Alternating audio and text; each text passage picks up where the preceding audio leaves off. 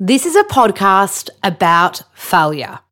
With me, Lola Berry, author, nutritionist, and yoga teacher. Join me as we get to know these guests and learn about how their failures have ultimately shaped their dreams. Welcome to Fearlessly Failing with Lola Berry.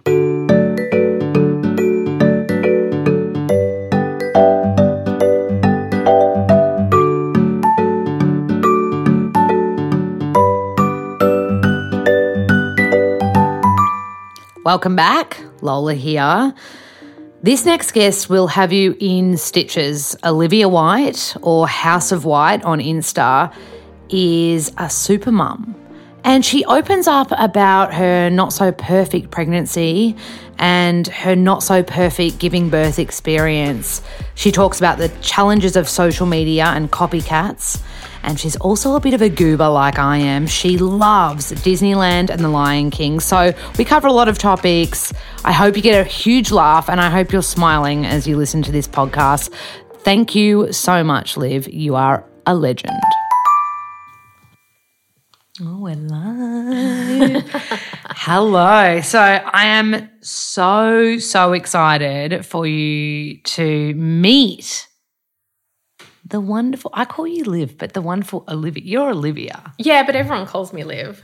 And when people call me Olivia, I'm like, they either don't know me or they don't like me. Good. Okay. Well, I like you and I know you, so I'm calling you Liv. Well, in my phone, you're Liv House of White. I love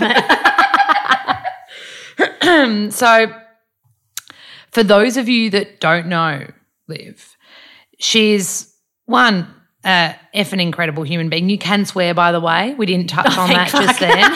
Thank fuck. She's already dropped it. I figured if I was on a Lola Berry podcast that there would be swearing. Yes. There's a lot of – you're so welcome to – all that I say is just be real, have fun, and we are celebrating failures because I think that Instagram – not as much YouTube, but like especially Insta, it's like a highlight reel. Facebook, yeah. You know what I mean? It's all just the good shit that happens. No one really talks about the tough stuff. And I think what I love about you is you're such a young mama bear. You got two little bambinos. Yes. Annabella or Teddy. Yes. So I guess not when I first met you, but when we had our first date, do you remember? Yeah, it was when you were launching your burgers. The first time I met you was when you were launching your burgers. Yeah, but then we had a date in Sid's. Do you remember? We went to Bondi Whole Foods. Yes, and remember I'd lost my phone? Yeah, but you were just calm as a cucumber. Teddy was tiny. Teeny tiny. So me and Ted were in Sydney. She had a photo shoot for something and we made our way to Bondi. So I got a cab, left my phone in the cab. That's right. And then I was early, so I had to go I went to a Vodafone and bought like a cheapy phone and then somehow got onto Jez, and then I got Jez to message you on Instagram to tell you that I'd lost my phone because I didn't even know where we were meeting. We hadn't even like really made the plan yet. It was like, I'll text you when I get to Bondi. We still made it work.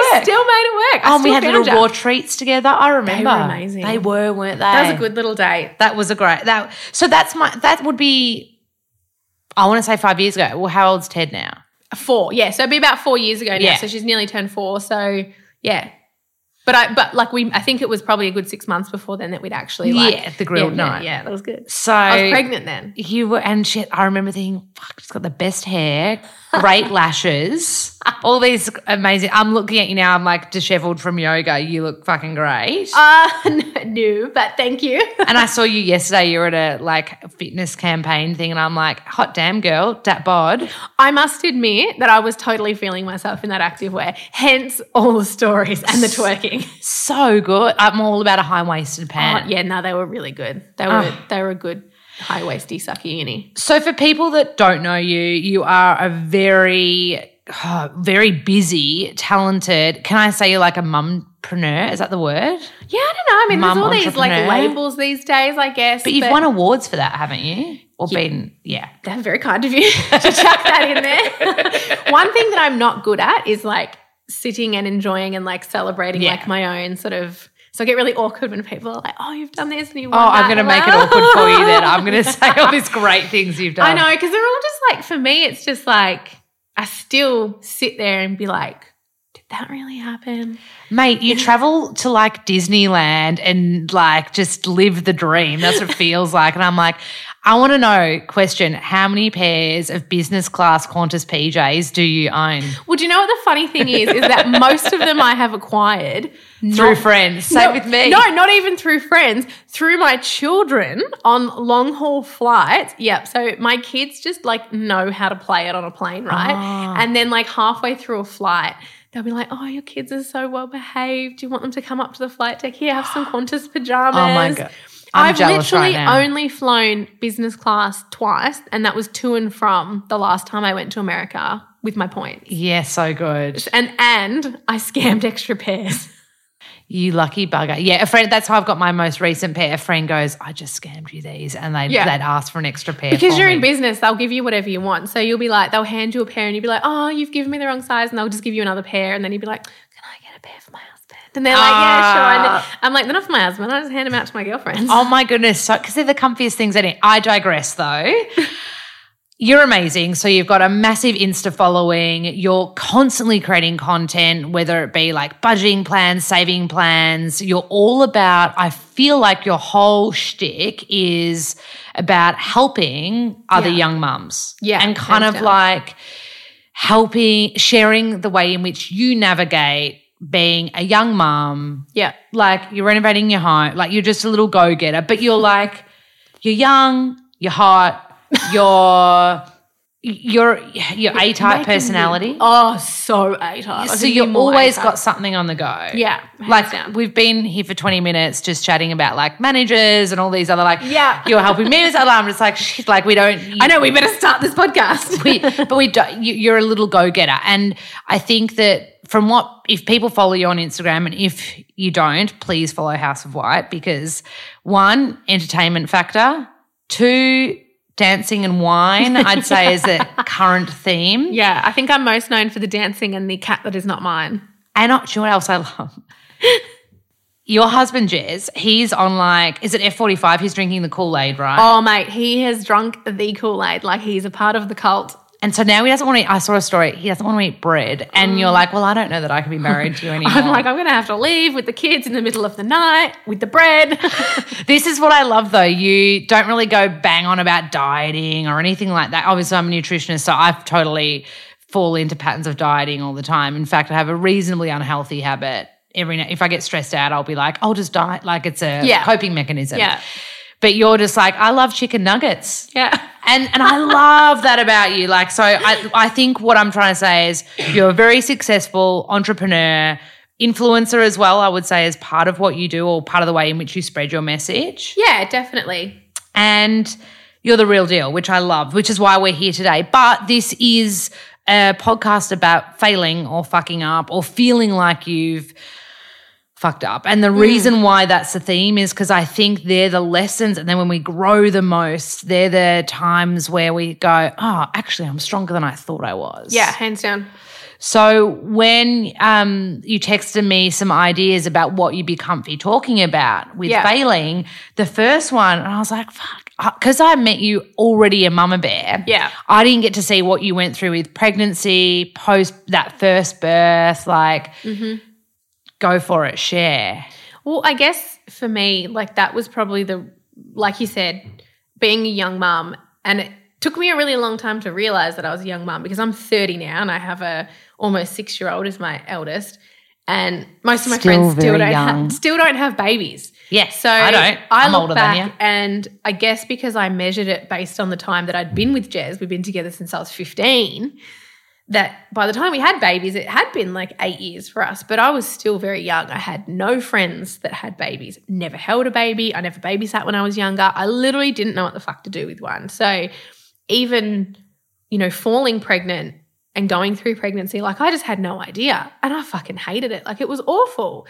And it came so unexpected because now in the age of social media, 6 years on, I feel like it's a really common theme. There's heaps of people in my space, sharing their stories and all that kind of stuff. But at that time, there was really nothing unless you went into Google forums and, went down that rabbit hole. But there really wasn't anything openly accessible. And I think people think, oh, you're pregnant, what a gift. And it is on one side. Yeah. But I remember when I had my yoga prenatal training, they were the first thing they said is a lot of women hate being pregnant and they feel like there's an alien inside them. They feel like they're getting fat. They feel like they're losing who they are as a human being. Absolutely.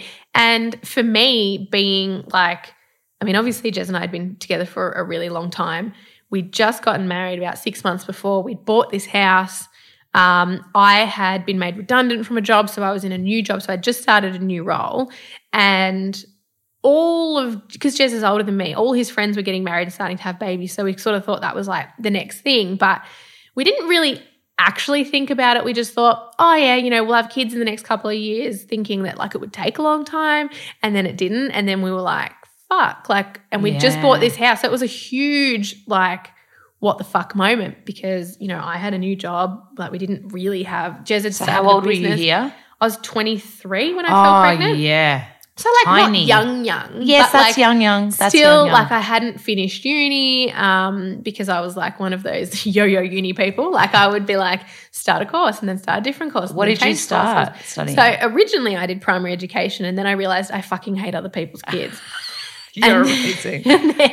So then that was like a big no-no. And then I started doing marketing. So I did like a TAFE course that ran into a uni course. And then I moved here. So I changed unis and then I changed my major and like because I was working and that was more important to me because I wanted money. And yeah, I just like never got around to finishing. But at the end of the day, like really – it's one of those things. It's like fucking no one cares about what piece of paper you've got. People just want to know you can do the job. It's so good to hear that though because I think a lot of people and even there is still that like finish school, go to uni, get the career, make the money. Like there's that old way. But the one thing that I have found, the one thing I learned from that and a lot of things I've done in my life is that I never really knew what I wanted to do. So it's been trial and error for me. I like that though. I think it is for everyone. Try something. And if it works, it works. And if it doesn't, it doesn't. And then you can be like, right, that's not for me. Move on to the next thing. Like, is it like a feeling you get if it's not working? You're like, this feels a bit not right. Yeah. Or you have an expectation it's going to be one thing and then you start. Like when I did primary education, I was like, oh, this is not what I thought. This is not how I remember my prep. Like, yeah. And then obviously like going back to like, falling pregnant and stuff like that, I guess it was one of those trial and error things, but you can't really fucking back out of it. This is true. So, it's like, oh, yeah, we get married and we're like, oh, yeah, that didn't change shit. Like getting married means fuck all, let's be honest. Like I've got his last name. Yeah, and we ended up we got married at our engagement party as a surprise because when I started planning a wedding, I was like, I would compare how much shit cost to the equivalent of the holiday you could get for that amount of money. So because I love to travel and it's like one of my passions, like I absolutely love it, I'd be like, okay, the cars are going to cost us $2,000, like the limos or whatever. And I was like, I could fucking get to Thailand for that. Or like, and I'm like to myself, I'm like, I have to pay how much money for other people to come and eat at my event? Do you know what I mean? Yeah. Like to me, it wasn't for me, that whole show. It just felt like it was for other people. So in the end, I just went, fuck it, I don't want to do it. Like that's not what it means to me. And yeah, so we got married at our engagement party. It was the best thing we ever did. I spent more at my 30th birthday party than I did at my engagement. Amazing. My wedding because, it wasn't for me, all that stuff. The celebration, yes, and the having our friends there with us, yes, but the money in the showbiz, no. And then, of course, then we fell pregnant and it just wasn't what I expected. I put on a fuck ton of weight with Annabelle, nearly 32 kilos, which is a lot when you only weigh 58 to start with. Yeah. I've always had... That'll feel like half another adult human being. Yeah. And, everyone tells you all the beautiful sides of it and you're just like, hairy and sweaty and smelly and like you're just like, what the fuck? And I worked in a bank at the time in a customer-facing role. And for some reason, when you work in a role like that and you obviously like you see how much money people have and all that kind of stuff, they think that it means that they can just unload and tell you everything about their life. So I just couldn't deal with people. Like I couldn't deal with being in a customer-facing role and pretending like I gave a fuck because I just didn't. I just didn't want to be there. Yeah. I was fat, I was grumpy, I was hungry, I was smelly, I was sweaty, all of those things. Did you get cravings? Not really. Not to the extent that some people talk about like, oh, I just have to eat like this. Like I had a friend that just had to have pink yogos all the time. Pink yogos? What are pink yogos? You know, like the yogo sort of like puddings. Yeah. She had to have the pink ones all the time. They don't even make them anymore. And I'm like, oh my God, imagine if that's my mum was pickles, you know, like gherkins. A lot of people, it's just salt. Yeah. So usually your cravings are tied to something that you're actually needing, like in your body and stuff like that, apparently. And then, just like I stopped work at like 30 weeks because I just couldn't deal with it anymore. Yeah. And then going into like birth and everything like that, I think I knew, like I had this inkling in my mind that it was not going to – I didn't have a plan, which was probably good, but it wasn't going to be textbook. I always carried really high. I never had that pressure on my bladder and stuff like that some women talk about, like constantly needing to pee, and it was because she never engaged. So technically, like there's the hole, they sort of engage there. Like she just loving this visual demonstration like you're giving me. My fist. Amazing. And on my due date, they were like, we're going to induce you because I was starting to get like a rash all over my body. It's called PUPS, and it was like this hot rash all over my body, and they're like, all right, we're going to have to induce you. Like that's sort of like an overproduction of the hormones causing that. Went in on the Friday night. They gave me the gel. By Saturday, I was getting a few contractions, but not much. And then by the Sunday, I'd had like 3 lots of this gel. So I've technically been in sort of like the first stages of labour for nearly 3 days. I'm getting contractions, but I've only dilated to like 3 centimetres. So it's like, are you sleeping still? No, because when you're in a hospital, you're attached to machines. There's beeping, there's bonging, there's people checking on you. I've got the monitor around me because when you get induced, you've got to have that thing. Yeah. So I'm not sleeping or anything. I've smashed like 300 levels of Candy Crush. Like, then they're like, all right, we're going to put the drip in. And usually when you get the drip, it's a matter of minutes. Do you know what I mean? Like before it's really intense. Yeah. Anyway, they put the epidural in, they give me the drip, and 10 hours later I'm still going. So I'm getting fully intense contractions and I'm just not getting anywhere. And random side question, did the epidural really hurt? I've heard that's or is it just like by that stage you're like, get it in? It depends. So there's a difference between an epidural and a spinal. Epidurals when they put it in and it stays in and it's continually administered to you. That's what I had. Yeah. And I had a really good anaesthetist. So he got it first time. Yeah.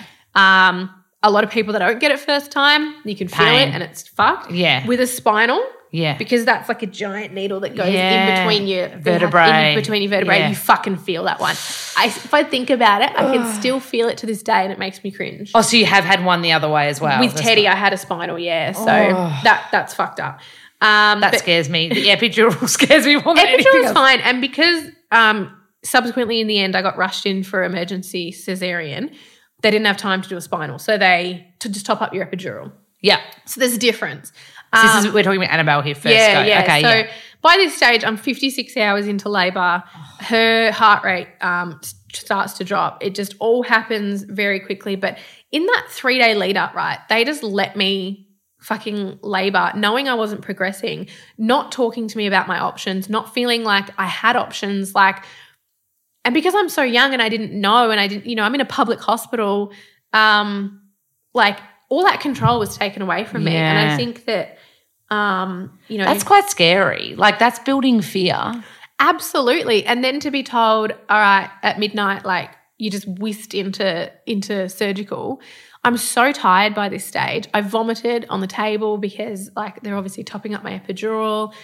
They couldn't, so like when they cut me open, she was stuck. Because I'd been labouring for so long, but she didn't actually fit. She sort of got into this contorted space. So, like, I had someone at the top here pushing down to try and get her out. So, like, she was fully stuck and she started actually screaming before they got her out because they just couldn't get her out. And so I've got people pushing, there's people running around. No one's telling me anything. Like, Jez just looks like – oh, yeah. It'd be mortifying. I reckon it'd be almost more mortifying for the husband having to see that. Yeah, and, like – obviously like when you have the sheet up and stuff and he's like, I made the mistake of looking over because they technically have to pull organs out of the way to get in there. So like you've got organs like sitting out and around like while they try and get this baby out.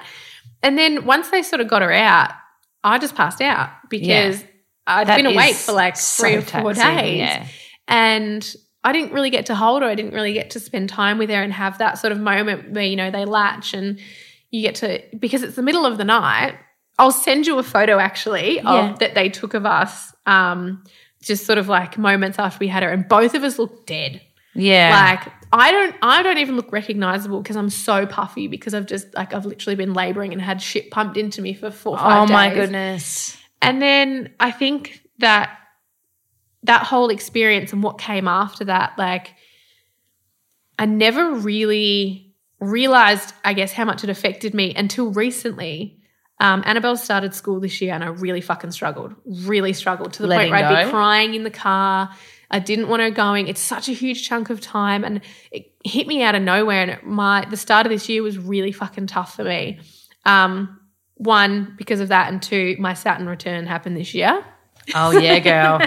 So I can talk to you about that till the cows come home. So, yeah, anyone who knows about that knows that it's been a fucked up year for me. A lot to learn this year, but I started seeing a psychologist this year and I didn't know what was causing my anxiety or this attachment issue, and just all of a sudden one session she's pulling all this stuff out of me, and we sort of really got back to it. Comes back to that whole birth trauma and that experience I had with her of feeling out of control and feeling like she was taken from me against my will. Yeah, and you didn't get that first mum bubba oxytocin bond. It was all taken away from me. I never had any say or any control over it, and that's how her going to school feels for me. Yeah, because it's like she's in someone else's care. She's like.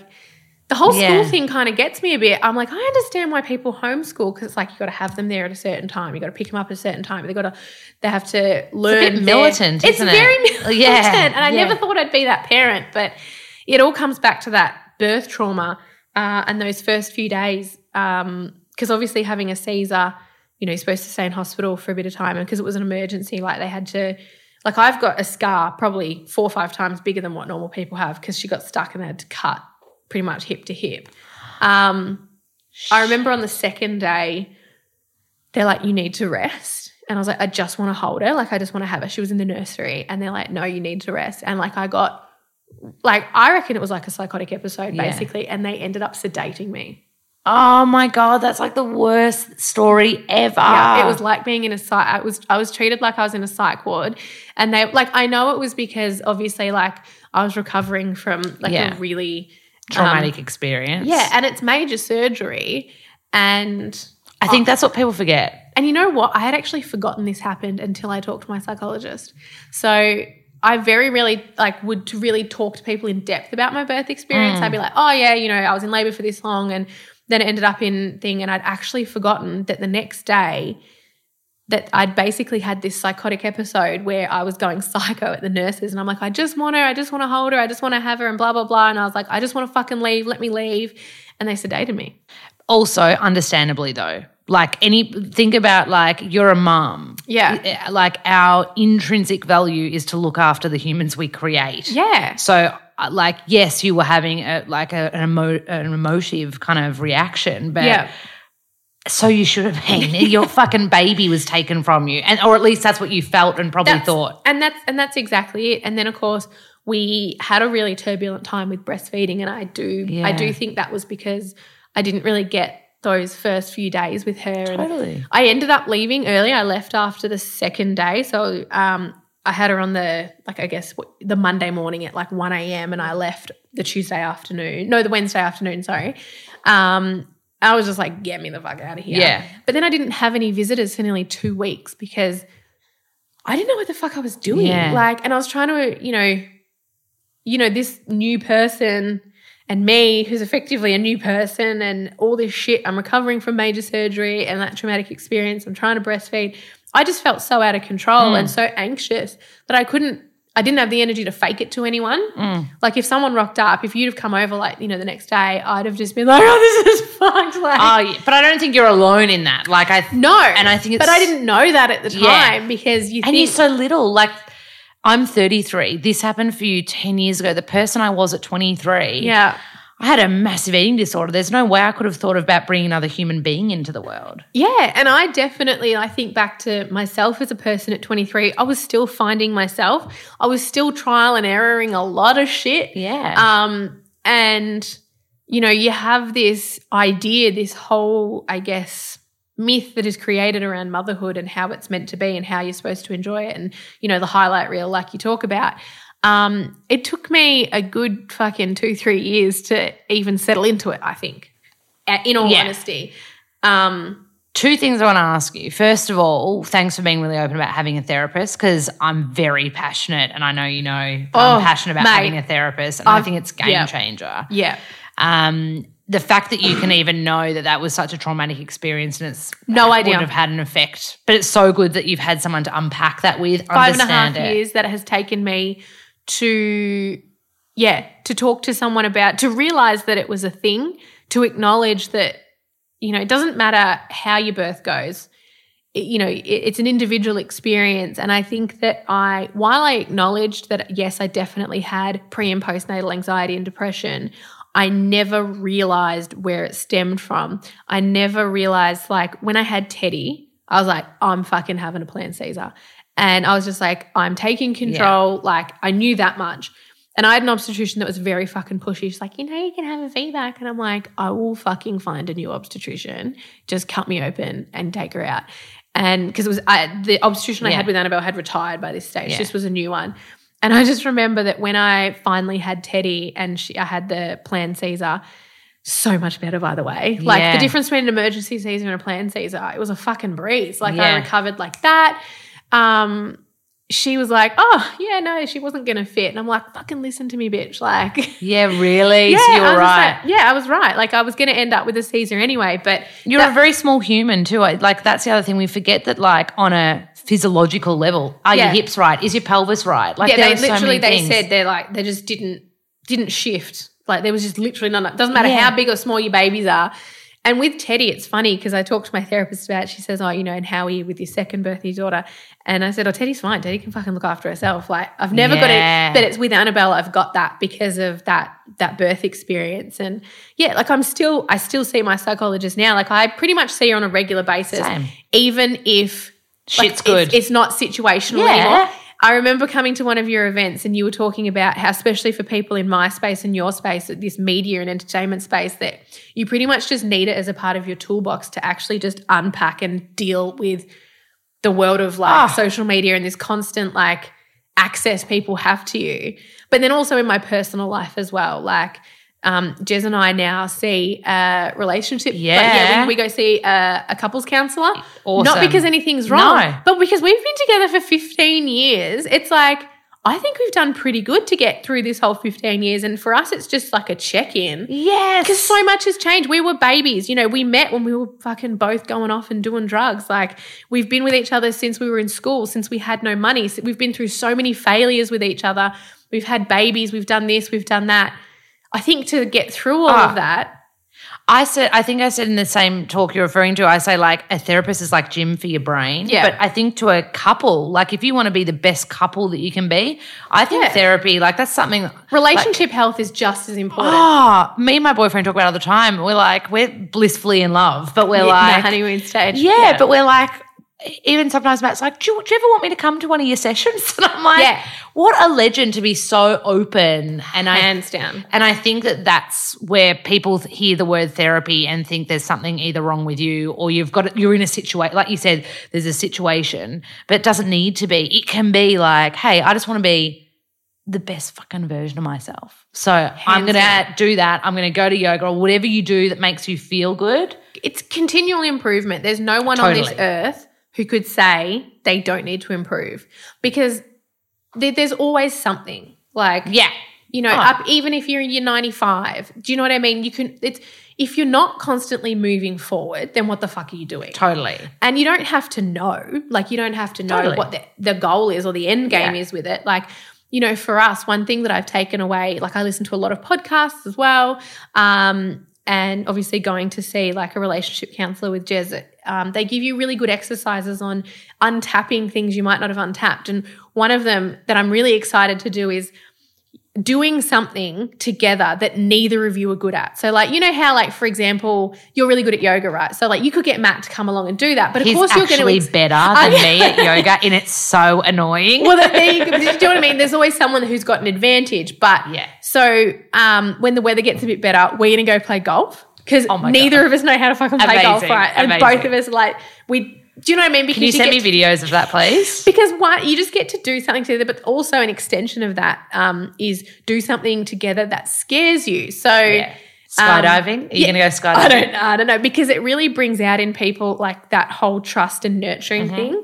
And it's a really good way to tell. Like, say, for example, you did go do something like that where it was a fear, but then the person like wasn't supportive and you didn't fit, like that might be a reflection of your relationship. Yeah. So yeah, it's amazing the stuff that I've taken away from going to see. And like in our first session, it was like a get to know you, and we talked about like the things that first drew us to each other, and just hearing that from each other, like that was 15 years ago, and hearing how he felt when he first met me, and hearing like him hearing what I felt, you know, with him, like it was really cool. Yeah. Like I honestly reckon that for any couple, no matter how happy you think you are, it's just I'm so glad that you shared that, because I think I just think it's actually an integral part of being a good human being. Hands down.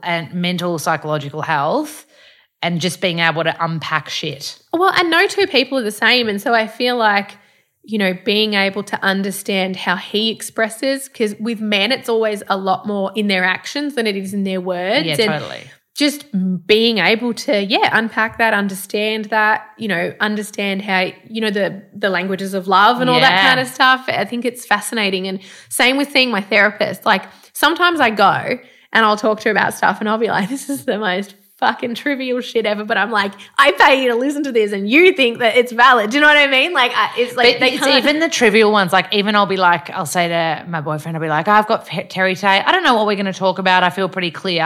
I'll come out and I'll be like, oh my God, I just bawled my eyes out and I did not expect that to be happening. That's what happens to me. Yeah, or you'll walk away from one that you're like, I've got all this. I want to work on this thing this week and I'm feeling shit about my body image, whatever it is. And you don't even talk about, like, I walked out the other day and my boyfriend Matt's like, oh, what you talk about with Terry? I was like, we visualised me being a panther. And he was like, cool. And I'm like, no, seriously, I'm going to start researching panthers. And I did. And anytime I'd see like the sign for like I was like, I don't know if I'm going to be a panther or a jaguar. And then I drove past like jaguar cars. I was like, yes, I'm a jaguar. Anyway, we go down, my guy's also a hypnotherapist, so we go right down rabbit holes.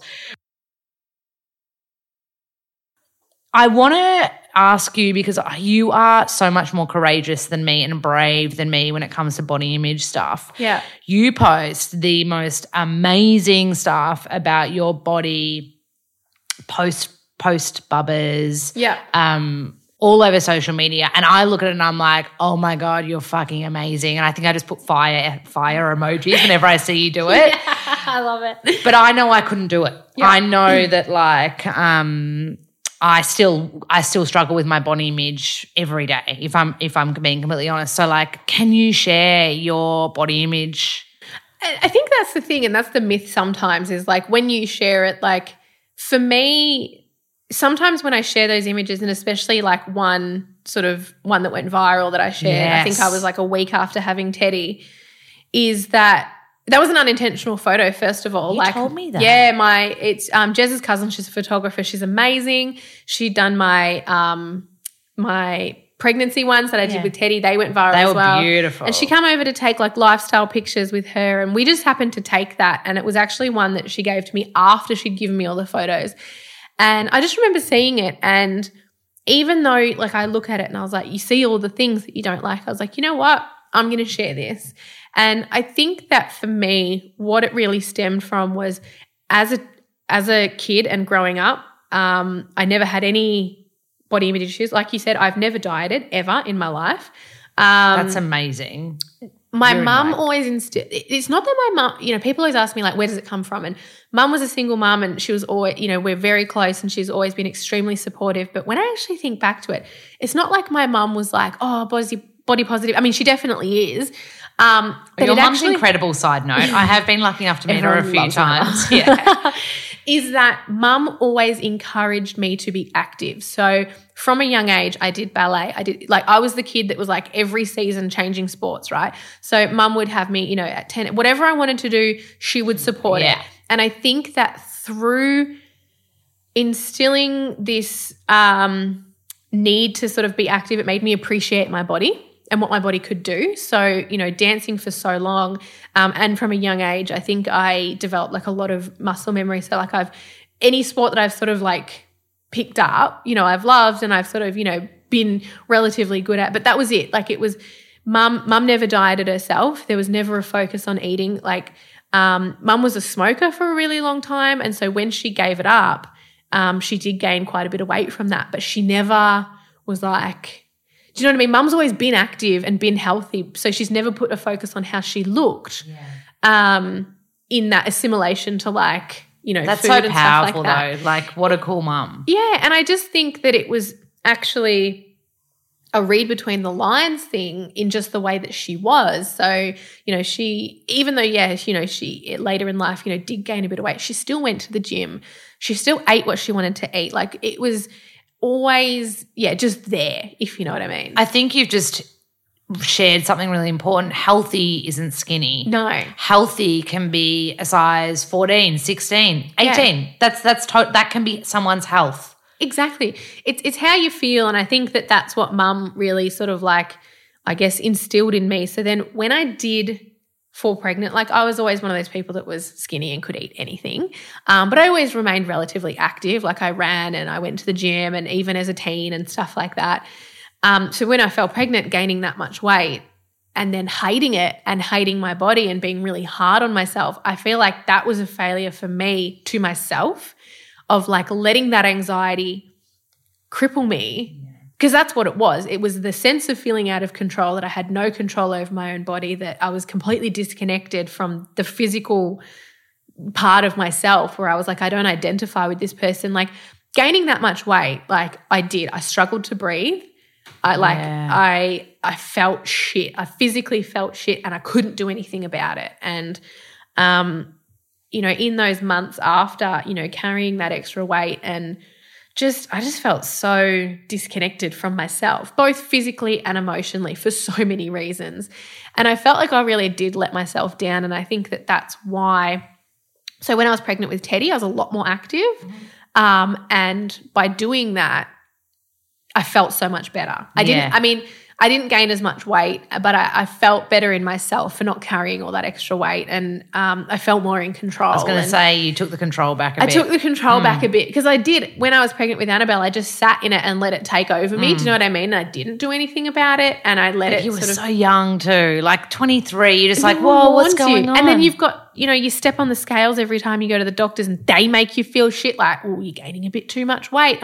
Fuck off, mate. Like, oh, God. And I'm like, no, I don't want to step on scales when I'm pregnant. Like, so literally since I had Annabelle, I never stepped on scales when I was pregnant with Teddy. I haven't owned scales for 6 years. Oh, good girl. Because to me, that was the point in what I actually realized, that it's not about it's not about the number that you see on the set of scales. It's how you feel in any circumstance. Totally. I was going to say, like, just in a regular, normal, non-pregnant human being, muscle weighs 4 times more than fat. Yeah. So if you're toned and fit and strong, you might be 5 kilos heavier than when you were skinny fat. Yeah. Do you know what I mean? Exactly. And I think too that, since having Teddy, and obviously that image going viral, and then from that I had so many people share their own stories with me, not just around pregnancy, but through any relationship they've had with their body. That's why I did that body image project where I got all those women together. Yeah, that was so good. We had people who had experienced eating disorders. We had people that had, experienced abuse as a child, and how that affected their relationship with their body and how they saw themselves. Like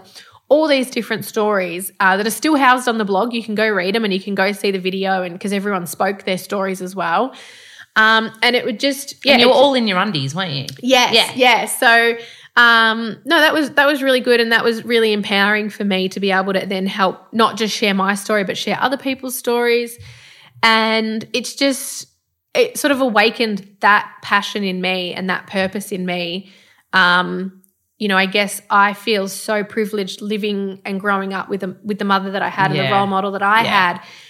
Then sort of going through that time where I felt like I let myself down, and effectively let my mum down in those lessons that she taught me, that what can I learn from this, and then how can I help other people? And also your kids too. Like I think knowing two little chickens, two little girls. Yeah. Because you see how important it is, and you see how one moment in time can set the narrative for your entire life. Oh, absolutely. Like, it's amazing that you have such a great relationship with your body post the first pregnancy with Annabelle. Like, I think that that's a You know, I will get in my bathers, I'll get in my bikini, you know, and go to the beach with my girls, and, you know, I don't care how I look, and I'll post an image where I might look at it and be like, oh, that was a fucking shit angle. But I'm like, you know what? That's what I fucking look like from that angle. So I can't change it. Yes, it's an unflattering angle, but it's what I look like from that angle. And we all have those angles. Oh, we all have those angles. And I think for me it's so important, you know, my daughter's nearly 6, and I see how they're just little sponges. Do you know what I mean? Like, you don't realize how much they're taking on and they're taking in, and you know, she's so aware. And I never want to be like, oh, here's your sandwiches, but mummy can't have bread because, you know, mummy doesn't, you know, and then having to explain that to a kid.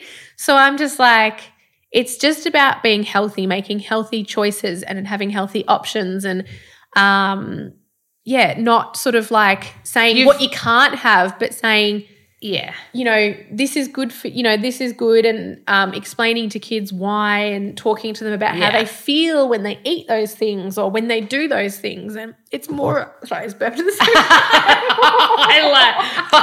Can I keep it in? Because I'm thinking about food. Our first because I haven't eaten. At least it wasn't a fart. I just burped. Oh, I'm the worst. Don't worry. now I've got a cough.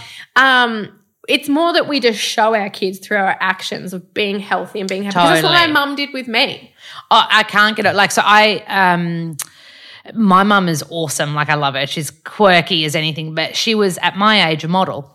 And I still remember on Sunday nights would be like junk food night, but mum would make soup for herself. So when you talk about like, oh, mummy has to eat something different, like you don't realise the subconscious effect that it has. And then me, a young 20-year-old, having a really strong and there's not, I would definitely not say I love my mum. She's friggin' awesome and hilarious. But like she's tiny weeny, like taller than me, 53 kilos. Pinner. Yeah, exactly.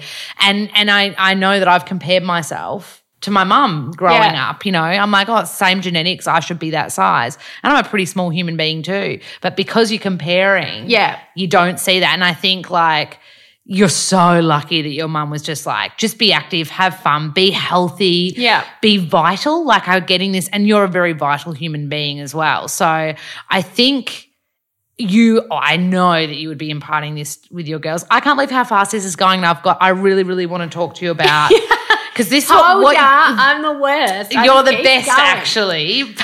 So I want to talk because you and I often, when we have like little brekkie dates or coffee dates or whatever dates, we end up. We don't have enough of them, by the way. This is true. The last time I think I was having porridge at that Willow place and you got eggs. I remember. So good. So yummy. But the mistakes, I think. Insta, you know, like you had a podcast, you were just telling me you fucked up 2 episodes when you had your own podcast with 2 people that like would be very high-end people to get, you know what I mean? Yeah, that was fun. And, you know, you've got your blog as well, and like we were talking about like, and, you know, I hope you don't mind me saying this, so you tell me if you want me to cut it, but like it happens with me in the book world as well, like copycats. Yeah. So there's so much for all the good stuff that people say. There's so much shit and there's so much that you've got to navigate, and you've got to almost be your own producer and be like, hang on a minute, you can't do that. Like you're just, and even like we were talking about like signing with managers and all that kind of thing. Like it's tough. Everyone wants something from you and you have a $sign on your head. And I think once you know that, you kind of can go into business a bit more business savvy, which you are. So tell me about some of the shit you've learned about these platforms. I think that's the thing, and that's the misconception, because I get a lot of people come to me. Like I've been doing it for 6 years now. I get a lot of people come to me like for advice and help, and everyone's like, oh, you're so good at this, or you've been so successful, but they don't realize that I've fucked up like so many times along the way to learn that, like to learn the right way to do something. I fucked it up 10 times. Oh, I wrote to you going, mate, I'm losing all my followers. What do I do? And you're like, I'm like, mate, we're all fucking losing. You're like, join the club, because people are so fickle now, I find, with, Instagram and stuff, because it's not what it was 6 years ago, and you would know this. Like you're of the generation that, we probably, pioneered it a little bit, and like it's one of those things, there's no handbook for it because we don't have control of it like Instagram does. We don't own the platform, so they're constantly changing it, so you've got to be adaptive.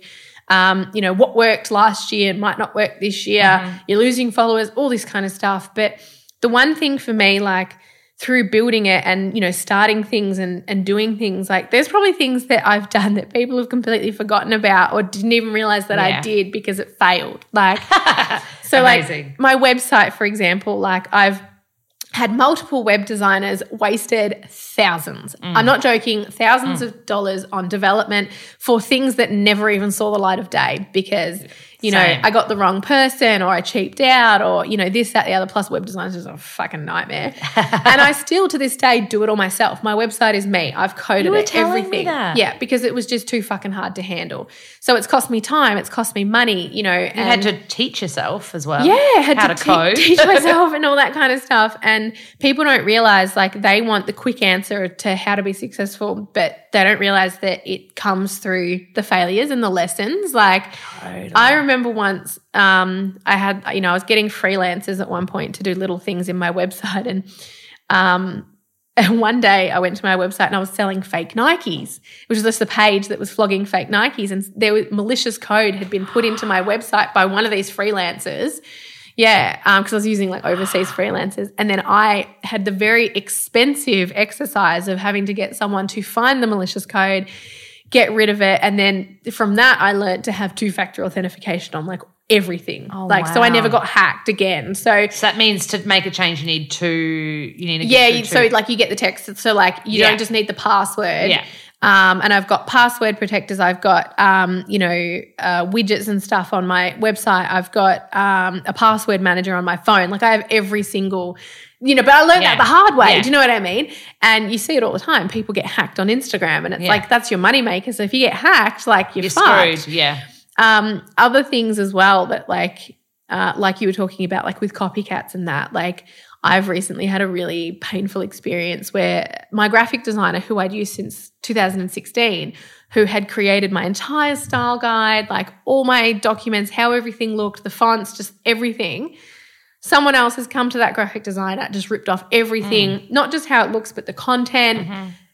And what the fuck do you do? And it looks like you sent me a few weeks ago, you were like, do these look the same? And I'm like, isn't it the same? You're like, so that's yours. What does theirs look like? And you're like, I'm like, no, this is them side by side. Yeah.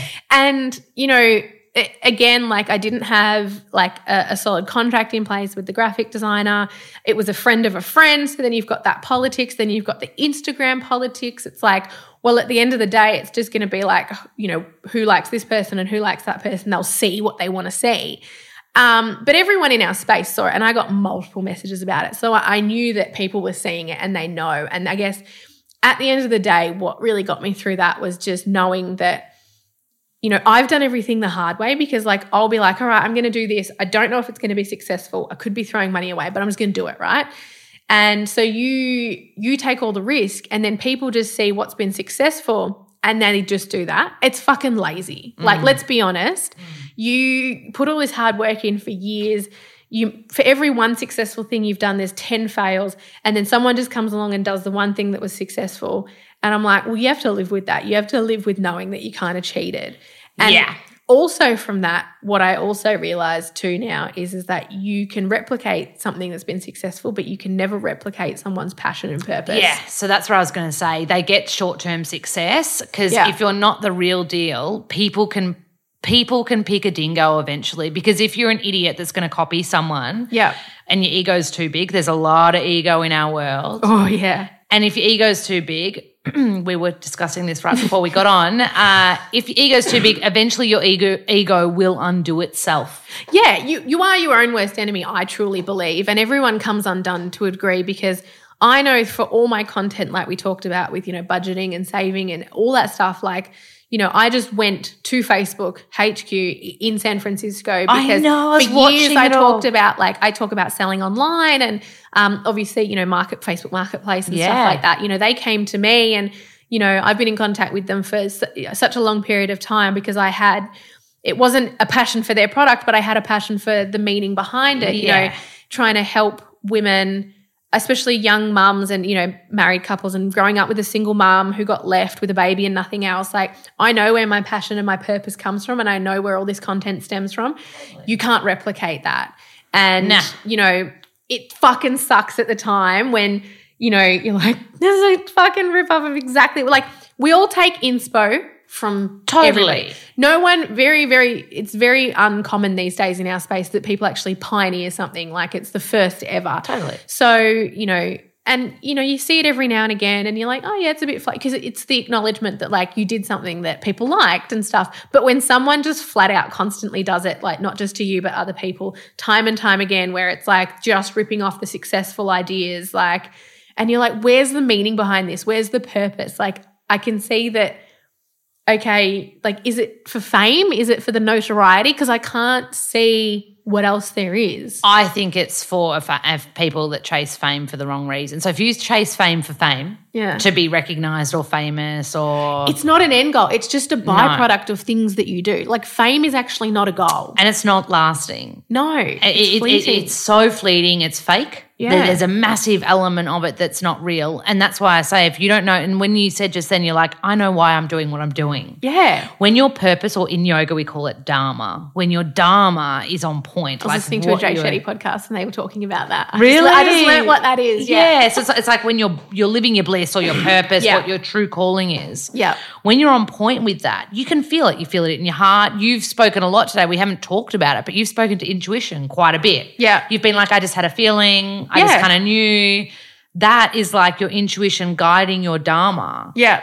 And I think I like, and I keep it, Matt is amazing. My boyfriend has no ego. And he's like, just stay in your lane, Lola. Because I'll be like, this fuckhead just did this, and this. Oh, it's so hard to keep the blinkers on in this space because like I literally have to, you can mute people now. Like you don't have to unfollow them. So like there's people out there that like I feel like I have to stay friends with, but they're not really friends. Like it's like this whole, like, but I have to like mute them because I'm just like, fucking hell, like.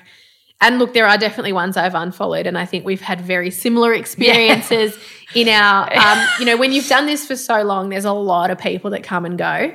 And you and I have a very similar alignment, and I think that's why we get along so well, is that we are a bit of a sucker for not a sob story, but like we love to help people. Because we don't see it as me helping you prohibits me from opportunities. Totally. Like, it's like, I'm your oyster, like I'm happy to share contacts with people. I'm happy to put them in touch with people. I'm happy to help them, give them that step ahead. And, people come and go where they'll be like, oh, I really struggle because of this, or no one's ever going to help me because of that, or because I don't have a profile. And you help them and, 5 seconds later, you don't hear from them because like you're done, you're expired, like you're not useful anymore. You've given all the help you can give and they're on to the next thing. And that's where I always say I'm like, you watch people's like mountain rise and then fall. When they're fake. I remember I was friends with someone and they had just become quite famous on a reality TV show years ago.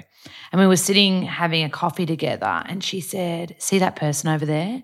They just recognized me. And I was like, I went home and I cried. Like, I know that sounds like a really dramatic response, but I was like mortified and I never saw that person again. I was like, this feels so wrong to need gratification out of needing to be known by someone. I can't believe how fast this has gone. I have to ask you two more things just really quickly. These are nerdy questions though. We both are obsessed with The Lion King. Yeah. Who was your favourite character in the new remake?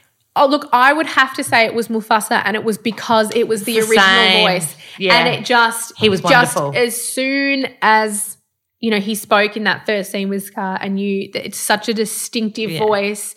It's like coming home.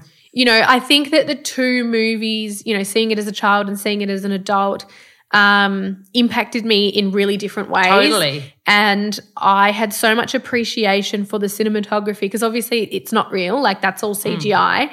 And just what Disney does, do you know what I mean? Like Disney as a whole, I love the world that they create because as a young child growing up with not just The Lion King, and it wasn't even just isolated to Disney because I love Harry Potter as well, is it creates this world for young minds that I immersed myself in so much that I think it protected me from a lot growing up.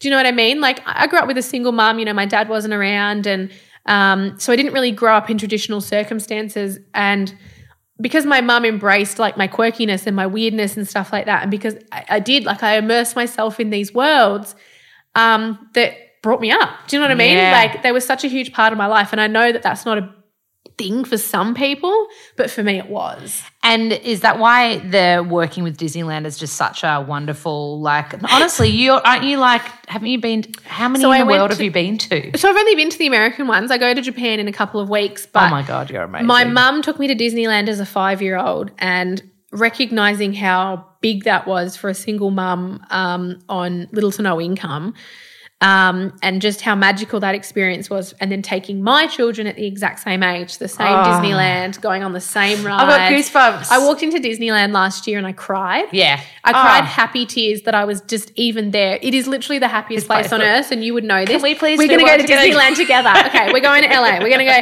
because you can't beat the original Disneyland. Yeah. Like, Anaheim. I went to Disney World. Yes. And it is phenomenal. Like it is next level because it's obviously not just the one park, it's the 4 parks plus everything else. Because didn't you stay? I stayed in a Disney resort there, and they have like all little buses running in between, and they've got like Magic Kingdom, which is sort of the same as Disneyland, and then they've got Animal Kingdom, which is obviously very similar to like Lion King and stuff like that, and then they've got Disney Universal Studios, which is where a lot of Pixar's based out of. So that's where I went for Toy Story 4. And I watched all of these stories. Every morning I wake up and be like, what's she done? I honestly, so it's really funny because for 2 reasons, it was actually one of the most amazing things I've ever done in my life. One, I met Tom Hanks and Keanu Reeves. Oh my God. I've goals. Heard Tom Hanks is literally the nicest human in the world. Yeah, he honestly was just amazing. Like there's a video on the Walt Disney Facebook page of my reaction when he walks out. Oh, really? And I look like a 12-year-old. I'm just like, oh my God. Like, because incredible. It's Woody. Like, yeah. And I grew up with that. And I grew up with Apollo. But also like Forrest Gump. Yeah, the Apollo movie and all that kind of stuff. Like he's just a phenomenon. Philadelphia, all those movies are such cornerstone content in my life. But going there by myself, so like my kids are relatively young, and I think anyone who didn't know me would be like, that's fucking weird. She went to Disneyland without her kids. But anyone who knew me was like, that makes sense. Like, because I have such a connection to it that I now share with my children. Yeah. But going on that holiday by myself, I didn't realize was one of the best things for me, especially this year and everything I've been through with Saturn and everything else, because I felt like I was like dating myself. Do you know what I mean? Yeah. Like people are like, didn't you find it weird being by yourself? I'm like, no, it's the best. I spent like 2-3 days in that park by myself, going on rides by myself, like just doing whatever I wanted by myself, really enjoying my own company and just being like, I'm not that fucking bad to hang out with. Like, do you know what I mean? Like it was so good. So I'm very grateful to Disney for that experience because it was not just the going for Toy Story, which was fucking amazing. So but, and Americans, like, well, it's not just Americans, Australians, like there's a lot of tall poppy in Australia, and I feel like it was really good to get out of the fucking fish pond. Americans would love you too because you are intrinsically Australian. And like they just didn't see me as competition. No, and it doesn't didn't matter exist there. how big, how small, everyone just was like, like there was just amazing. So excited. And they were so they didn't see it as like, oh, she's gonna fucking cut our bread or no. There's so much more opportunity there though. There it is such a bigger pond. Definitely. Oh my goodness, I'm holding you to our Disneyland date. What's gonna happen? My favourite ride was the Indiana Jones ride. What's your favourite ride? Oh, and Peter Pan. Oh, I do love Flight of Peter Pan. That one's good. Have you been on Soarin'? No. Oh my God. It's the fucking best. It's so cool. So I've only been on it at Disney World. Okay. I don't think they have one at Disneyland, but they did just put one in at Disneyland Japan. So you go on it and it's like you are on like a ride through all these different parts of the world. Oh. It's really magical and like you've got this really big screen. I loved Pirates of the Caribbean. That was actually my God, really yes, cool. that's amazing. But I'm a Johnny Depp fan too. So apparently one time, and Disney didn't even know he did it, but during the 3rd movie coming out, he went, you know how there's him there? Yeah. He went and sat there for like half a day and they didn't fucking know. Amazing. And so I was like, that would be the best thing ever. Like Johnny Depp's just like sitting there like pretending to be like the fake Johnny Depp. Look, I would say that I have a really sort of like, I know that it's like the most boring ride ever, but it's a small world after all. Because I'm incredible. When me and my mum went on it and she had like the old school video camera, she has video of her videoing it for like 20 minutes and then turning to the camera and being like, well, it's clearly not a small world after all because this ride's been going for 20 minutes. You have to find that video. Yeah, I know. Seriously. It'd be on VHS or something of course, like that. But you can still convert and the that teacups, because I remember them from when I was little. Of course. I did go on loved Space Mountain. Me too. Loved it. Didn't realise it was a fucking roller coaster in the dark. So I get on it and it sort of goes and I'm like, the fuck is this? But that was because obviously I couldn't go on all those rides when I had my kids the first time. So I went on a lot of those rides the second time. So Toy Story Land at Disney World, they've got the Slinky Dog roller coaster, and I'm not a roller coaster person. That was awesome. But that was awesome. That was really cool. Jez did the Incredicoaster and he said it was fucking insane. Amazing. I've got to kind of get the balls for that one. So I'll do it with you one day. Yeah, we'll do it. I'm like a kid. I reckon that we should do the LA one. Because it's my favourite. Yeah. And it's so cheap to get there. Yeah. On Qantas. Let's do it. Yeah. Thanks, Qantas. Thanks, Qantas. Okay, so I just want to say one massive thank you, not just for what you do, because that's awesome and we've obviously established that today, but more just for like owning who you are. And I think it's so friggin' rare. And I love that you did a TV interview about, I think it was about Ushies and the Lion King, but you wore a fucking Lion King t-shirt. I was like, this girl is my kind of human. I wore a themed outfit in Disneyland every day too. I know. I watched every story. And you had Minnie Mouse ears. Yeah, mate, I got so many ears. I've got a few ears too. I love it. And I just want to thank you for being the world's biggest goober with me, because that's it. We're literally two goobers, aren't we? Every time we see each other, even though there's gaps between it, we're like, oh my fucking God, guess what fucking happened yesterday? I know. Nothing changes. And I love that we're the kind of friends that even though we don't see each other, because that's a big part of like friendship, going back to relationships and that, is that you don't have to be in each other's pockets. It's just got to be real. And, you know, you don't – just because you're friends with one person doesn't mean you got to be friends with a group of people. Nah. Like – life's too short. Yeah. If you're not friends with your friends from high school, fucking who cares? If you can only count on one hand how many good friends you have that you trust. My mum taught me this when I was younger, when I thought that having hundreds of friends on Facebook was important. If you can count 5 people on one hand in your life that you care about and that you trust – you're kicking goals. Your mum is a legend. Do you know what I learnt last night? I do acting school and someone was saying a monologue and they said we've probably got 50 to 60 years left of our life. Like life is short. That is only 2,500 weekends.